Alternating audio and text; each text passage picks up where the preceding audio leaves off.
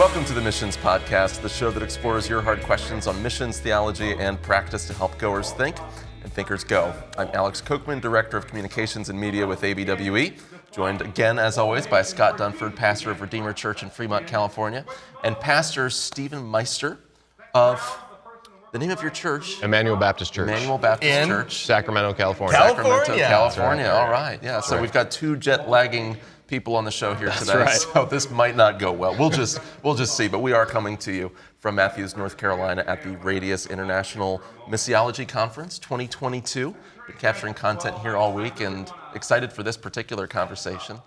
We've had some very short, like kind of just 5-10 minute, hey, how you doing? Tell us what you do. But this, I think we can dive a little bit deeper into some theological things, which will be exciting. Yeah.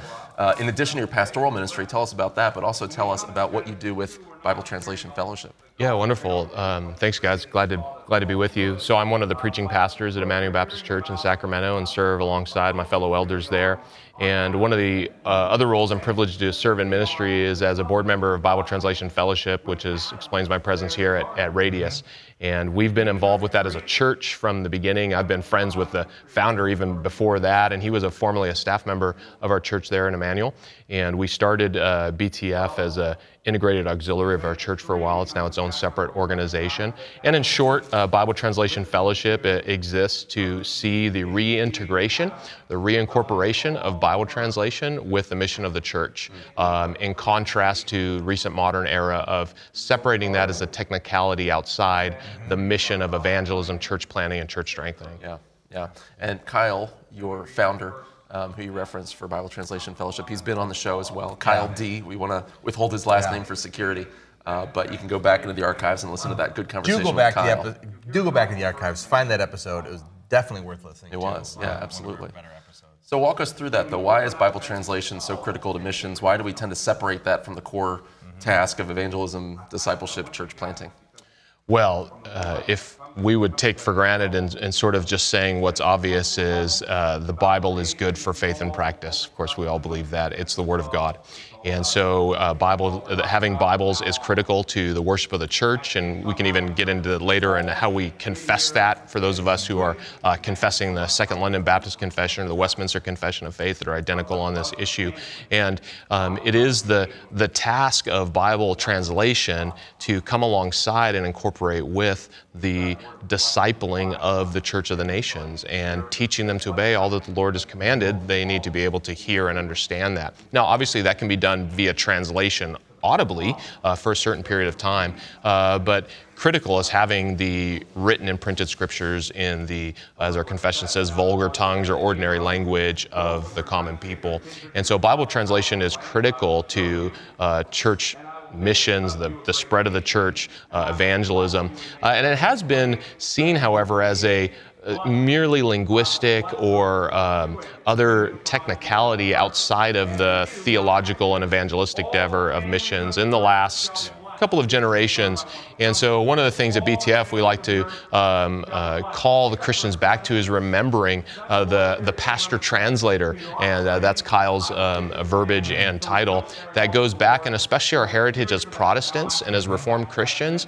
We often will forget, and we will highlight John Calvin as a preacher and Martin Luther as preachers and theologians, which of course they were, but they were translators, and they were involved with translation. And so recovering our heritage as Protestant Christians, that we are founded on pastor translators, that alongside their understanding of preaching the gospel and planting churches and reforming the church, getting God's word into the language and hands of God's people was seen as integral to that mission. And that fits beautifully hand in glove with Radius, where we're at right now, too. Their model being go to an unreached language group and not only evangelize, plant a church, but you're probably going to be the first Christian or close to one of the first Christian boots on the ground in that context. And so part of that task is going to be to leave behind a Bible, if at all possible.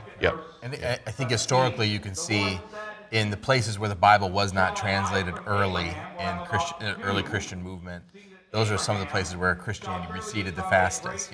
Particularly, one of the stories that comes to my mind is in Arabia. Christianity went to Arabia very early, but they never translated the Bible into Arabic.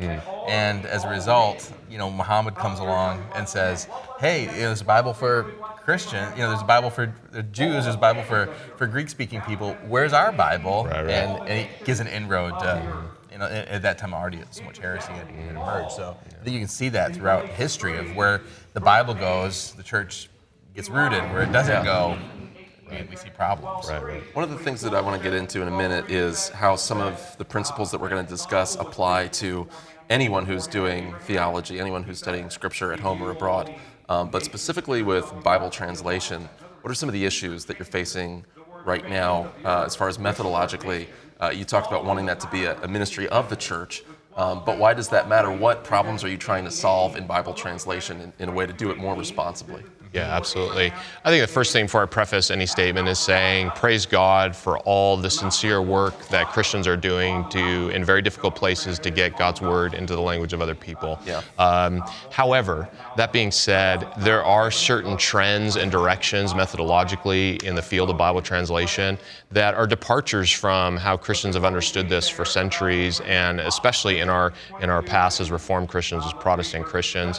One of those would certainly be the separating of Bible translation as a theological endeavor. And this is even part and parcel with the larger, we would call it modernist movement, critical movement, post-enlightenment movement, whatever you want to label the construct. The idea that somehow we can individually understand God's word outside of any presuppositions, or that those might even hinder us. And so there is a movement, and sometimes it's even explicit, that you don't want theological presuppositions when you translate the Bible, or it might hinder the task. And so then what you have happen is some poor decisions being made in Bible translation.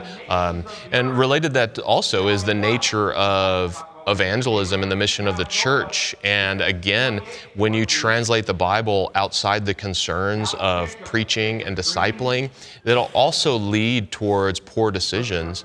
Perhaps the most prominent would have been a few years back in the Son of God controversy that was fairly notable and got some press, and there was even D.A. Carson wrote a book in response, and others wrote some good material.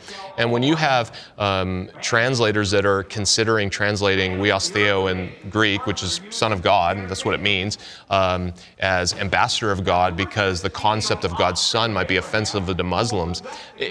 In acute things like that, you realize we've lost the plot there. And when we're thinking about making translation decisions in that way, and that's just an acute, notable example of a common trend that you point out many, many other examples of. And so you have these kinds of trends that are really demonstrative of a divorce from the Bible translation task, from our understanding of the mission of the church and our theological endeavor, and being divorced from the principles that have guided our Bible reading and our preaching. And even how do we consider the book of Scripture? Is it a covenant text for a community, or is it a sort of a religious text that sets individually? And that's going to determine your translation philosophy. Now, that whole issue can be fraught with misunderstanding, mischaracterization. I don't want to do that. But to maybe simplify it, are we translating for an individual reader to read in isolation, or are we translating for a preacher and a teacher to expound and a community to hear read and discussed? And that will determine... And a community with certain pre-commitments. Exactly, with pre-commitments. And that'll determine the parameters of even your direction. Do you leave a bit of the original ambiguity in a translation, or do you move towards a more paraphrastic, rendering, how you conceptualize the reader or the receiver at that point? Yeah. So there's a myriad of apparently technological decisions that are really rooted in theology, and they're rooted in commitments of, again, the mission of the church and evangelism. And so when those are separated, those are some of the things we sing. And we could even talk, if I remember the episode rightly, I think Kyle went over this with you guys, the speed approach where we're getting people to translate Bibles and advertising, well, we can get a New Testament translated in a couple of weeks. And there's just all sorts of questions and concerns we have about that kind of approach to Bible translation. And just to be explicit for maybe some of our audience that isn't steeped and immersed in these things too, when you talk about treating Bible translation as a theological endeavor, lest someone say well, of course it's theological, What we mean specifically by that is recognizing that my systemized theology, right, and what I hold, I'm going to carry that with me Right. into this endeavor. In other words, I'm not going to pretend that I don't believe in certain things, like the deity of Christ, for instance. I'm not going to pretend that I don't believe in Right. that and translate it as someone who's somehow agnostic or neutral about those things. Right.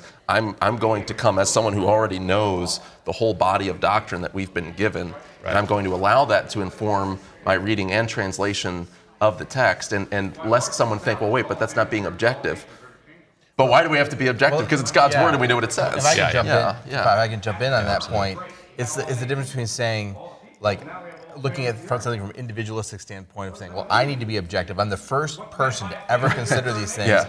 rather than recognizing what I think you're saying is we're part of a great tradition of Christian witness. Said great tradition. You know, and we're part of that. You know, Yes. we're sharing in Yes. the faith that has been accepted and received by the Right. church for millennia now. Right. We're not coming up with some new idea, nor are we pretending that somehow we're going to discover something new that no other Christian in the history of Christianity has ever read before. And if we do, it's wrong, probably. So I want to transition with that Yeah. statement to another question is, so this whole idea of understanding classical theology, and missionaries tend to be practical people. You know, we're thinking about better ways to reach the people we're working with and how to do things like Bible translation or how to meet physical needs so we have a better opportunity to share the gospel with them. But why would you, as a pastor, as someone dedicated to missions and focusing on translation and translation issues, why would you encourage a missionary to become very familiar with and become reacquainted with classical Christian theology? And defining classical Christian theology, too. We're not talking about Ryrie, Yeah. for instance. Oh, we're not? No. Oh. Maybe a little further back than that. Okay. Well, my first study Bible was a Ryrie study Bible. I had a It's- Schofield, so boom, in your face. No. I think, stepping back from that question or approaching it, obviously, all the things you just mentioned in terms of the technicalities of missions and ways of preaching, reaching people. And again, we thank God for all of the ways that Christians think far beyond I've ever thought about these things and have much to learn from them. And so we're thankful for that work. However, everything we do is inescapably theological. To be obvious, even an atheist has a theological position. That's a theological position. So the idea that somehow we're going to get rid of theological lenses for objectivity is a psychological fiction. It's illusory.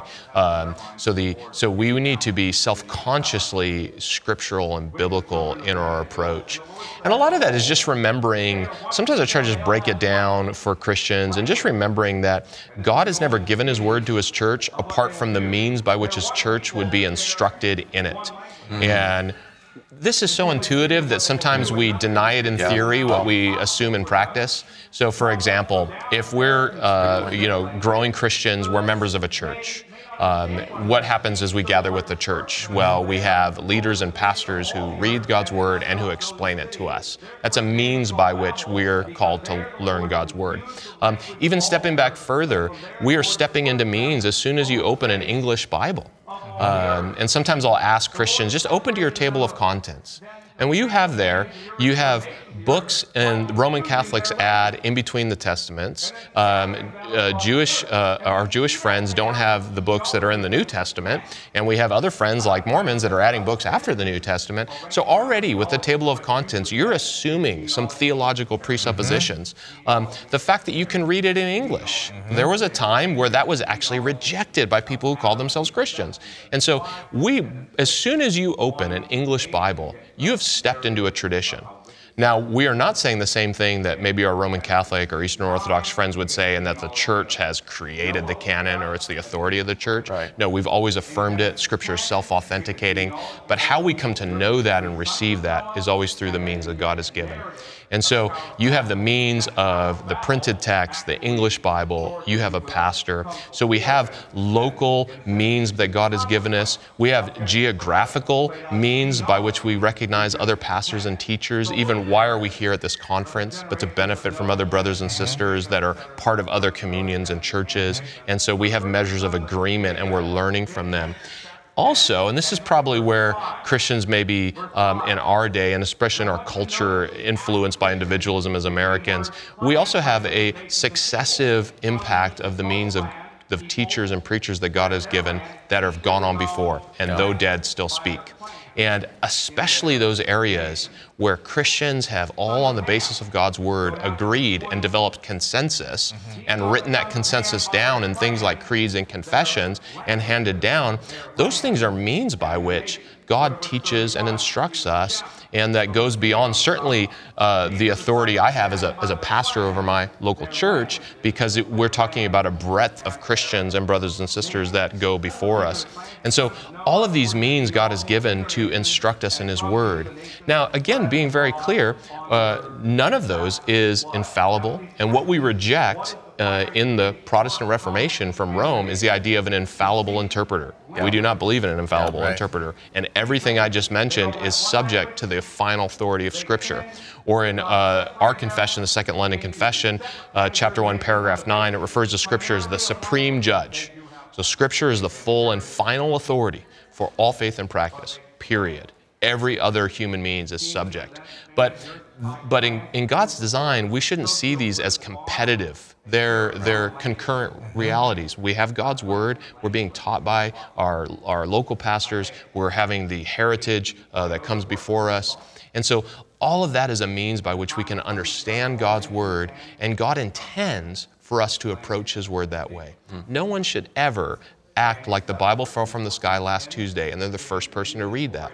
If you do, you're most likely to just recycle some old heresy and error. We only have so many. All of the heretics had their Bible verses. Exactly, they all did. Yeah. And there's only so many logical options you have in reading Scripture. And so you're either going to arrive at the truth or you're going to recycle some error that at this point in church history we've already done with. And so God doesn't intend for us to forget that, to act like we don't have pastors, to act like no one's taught the Bible before, to act like the church has not written things down to help us administer God's Word to us.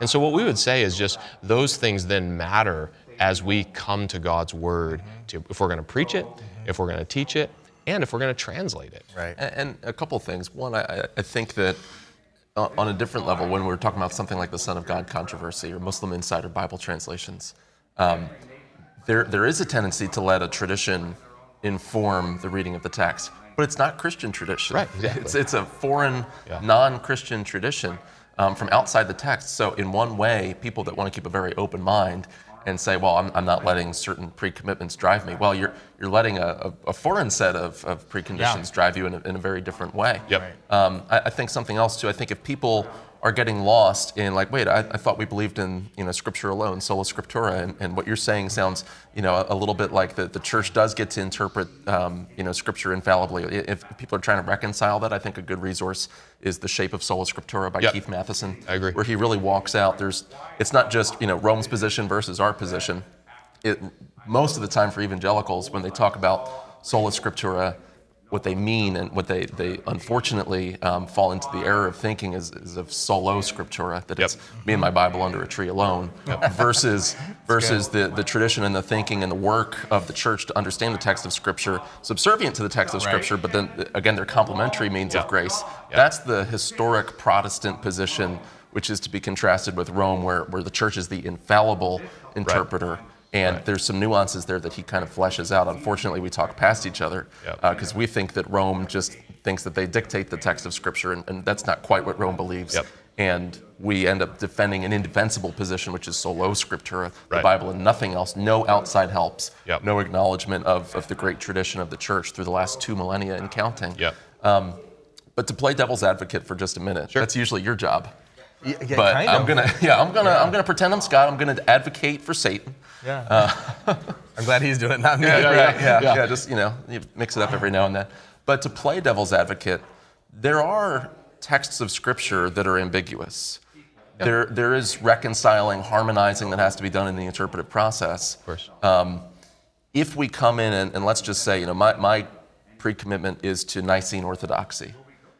Am I going to run the risk of flattening out some jagged edges on the text, and is there a case to be made for, I'm taking, yes, a good and godly and helpful church tradition, but maybe it's also the product of Greco-Roman thought that informed, patristic Christianity, Yeah. and I'm going to impose that cultural context back onto the text of Scripture.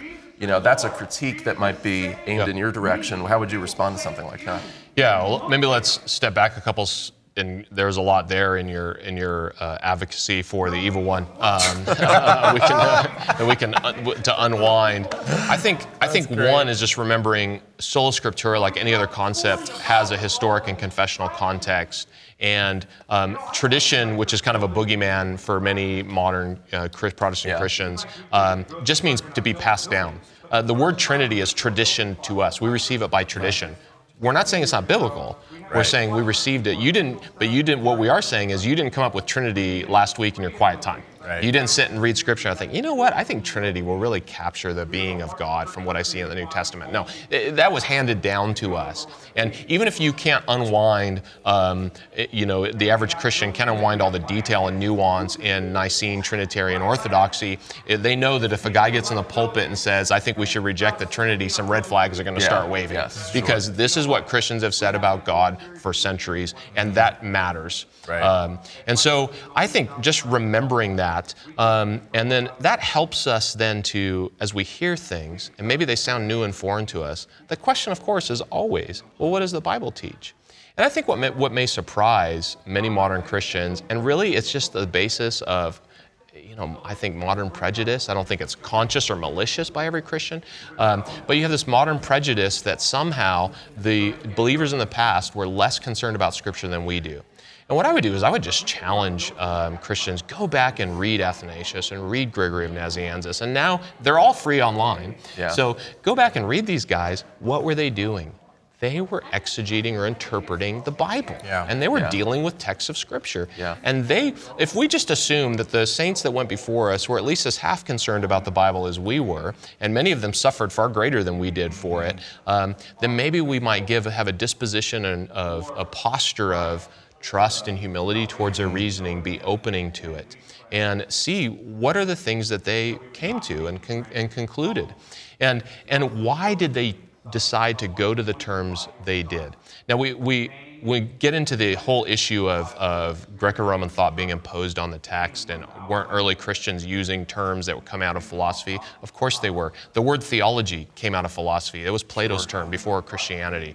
But what Homoousios, nature, all these all these Exactly. different contexts. Yeah, but what they were doing was reading Scripture, and how do we put words to the ineffable, our great God? How do we describe it? Exodus 3:14, the Lord says to Abraham, I am who I am.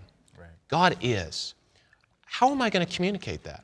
Right? I'm a pastor. I got to get up and I got to explain God's word to God's people, and I can't just keep repeating scriptural terms. Well, who's God? God is. So Christians said, you know what? We can get terms like ousia and essentia, and let's use the label being. Now we're gonna scrub off the associations that the philosophers meant by it, but that's a pretty good term for us to describe what we mean by God. He has an existence. He has a being. Yeah. Now we have to write books and describe what we mean by that and what we don't, our affirmations and Being denials. means isness. Yeah, so it if he is. says I am, Exactly. there you go. Yeah. And so that's what you see developing. And if we go back and we go read these writings, we read what surrounds the creedal consensus of the church, we realize these guys were grappling with the same text we are. And we have the benefit, because this developed over centuries, where guys are building on other guys' writings and thoughts and saying, well, maybe we should nuance it a little bit more specifically here or there. And that will help us. We want to get rid of, the idea that Christianity got encrusted by Greco-Roman thought, after a couple centuries in the New Testament. That was actually developed by 19th century liberals who wanted to destroy Christian orthodoxy. And so let's not drink from those wells. Yeah. And even for those that might say, well, this isn't related to an Asian context or something, or an African context. Like, if you really get into who the fathers were, they were coming from Africa. They were dealing with Asian issues. Like, especially the fathers in the East. I mean, the things they were wrestling with are so relevant to dealing with weren't even modern Eastern American culture. No, like the individualists. The introduction to the Nicene Creed deals with how, like the disunity of the gods and how they show virtue. I was just reading about this recently, and I was like, well, this is so applicable to working with Hindus, for instance. Oh yeah. And so, like, one little resource that I've enjoyed picking up little bits by at a time as a little the popular patristic series. Yeah. Which they're really small volumes. They're easy. They're super accessible translations, and they're so devotional. What's the name of that series again? The popular patristics. Popular patristics. So like okay. Athanasius on the Incarnation. Yep. Saint Basil on the Holy Spirit. They're awesome, and they're really easy to read. Yeah. If you want to find a place, I think, to jump in. Yeah, you just think Puritan paperback for patristics is basically they're the beautiful. idea. Yep. Do you have any other recommendations for a missionary who's like, hey, what you're saying sounds good, I'm not really that familiar with this stuff, where do I jump in? Yeah, Lewis Ayers, Nicaea and its legacy, I think I got that right, would be helpful. Patrick Fairburn and another brother I'm blanking on, co-author The Story of Creeds and Confessions. That would probably be one great entry point, because it moves from the patristics into the Reformation confessions and gives just it's the title, The Story of Creeds and Confessions. I'm blanking on his name. It's in a series called Know the Creeds and Councils. Justin Holcomb, Know the Creeds and Councils. And this gives context and understanding. And I've personally talked to many missionaries and church planners going to unreached people groups and said, get very familiar with this, because this is a starting point for your engagement with these worldviews. Now, you may have to write and build confessions that goes from here, because there's other issues that weren't in the thought spectrum of the past, but start there. Don't reinvent the wheel. Don't reinvent the wheel. And you hear sometimes a remote tribe will say to a missionary, like, where have you been, all along, sort of a thing, right? It took 2,000 years for this message to get here. At the same time, missionaries should go in recognizing I'm a representative of a kingdom that's been going for 2,000 years, and before that, too, as well, and to be able to represent that well, and the thinking that we're bringing you this message. I'm an ambassador for Christ, and here's what He's done among people that have belonged to Him in those ages. Exactly. We have so much to rejoice in. We don't want to starve people of the richness, and we want to avail ourselves of those treasures as well. Yeah, and in my experience teaching internationally, for what it's worth, teaching pastors in Asia and Africa, they have always been eager to hear more about church history and theology, because they're part of the beloved body of Christ, and they want to know about their brothers and sisters. And so I don't think we should let maybe some of the modern fears of colonizing someone's mind and all this kind of stuff. Our brothers and sisters around the world want to know of the body of which they're a part, and we should bring them those treasures. Yeah.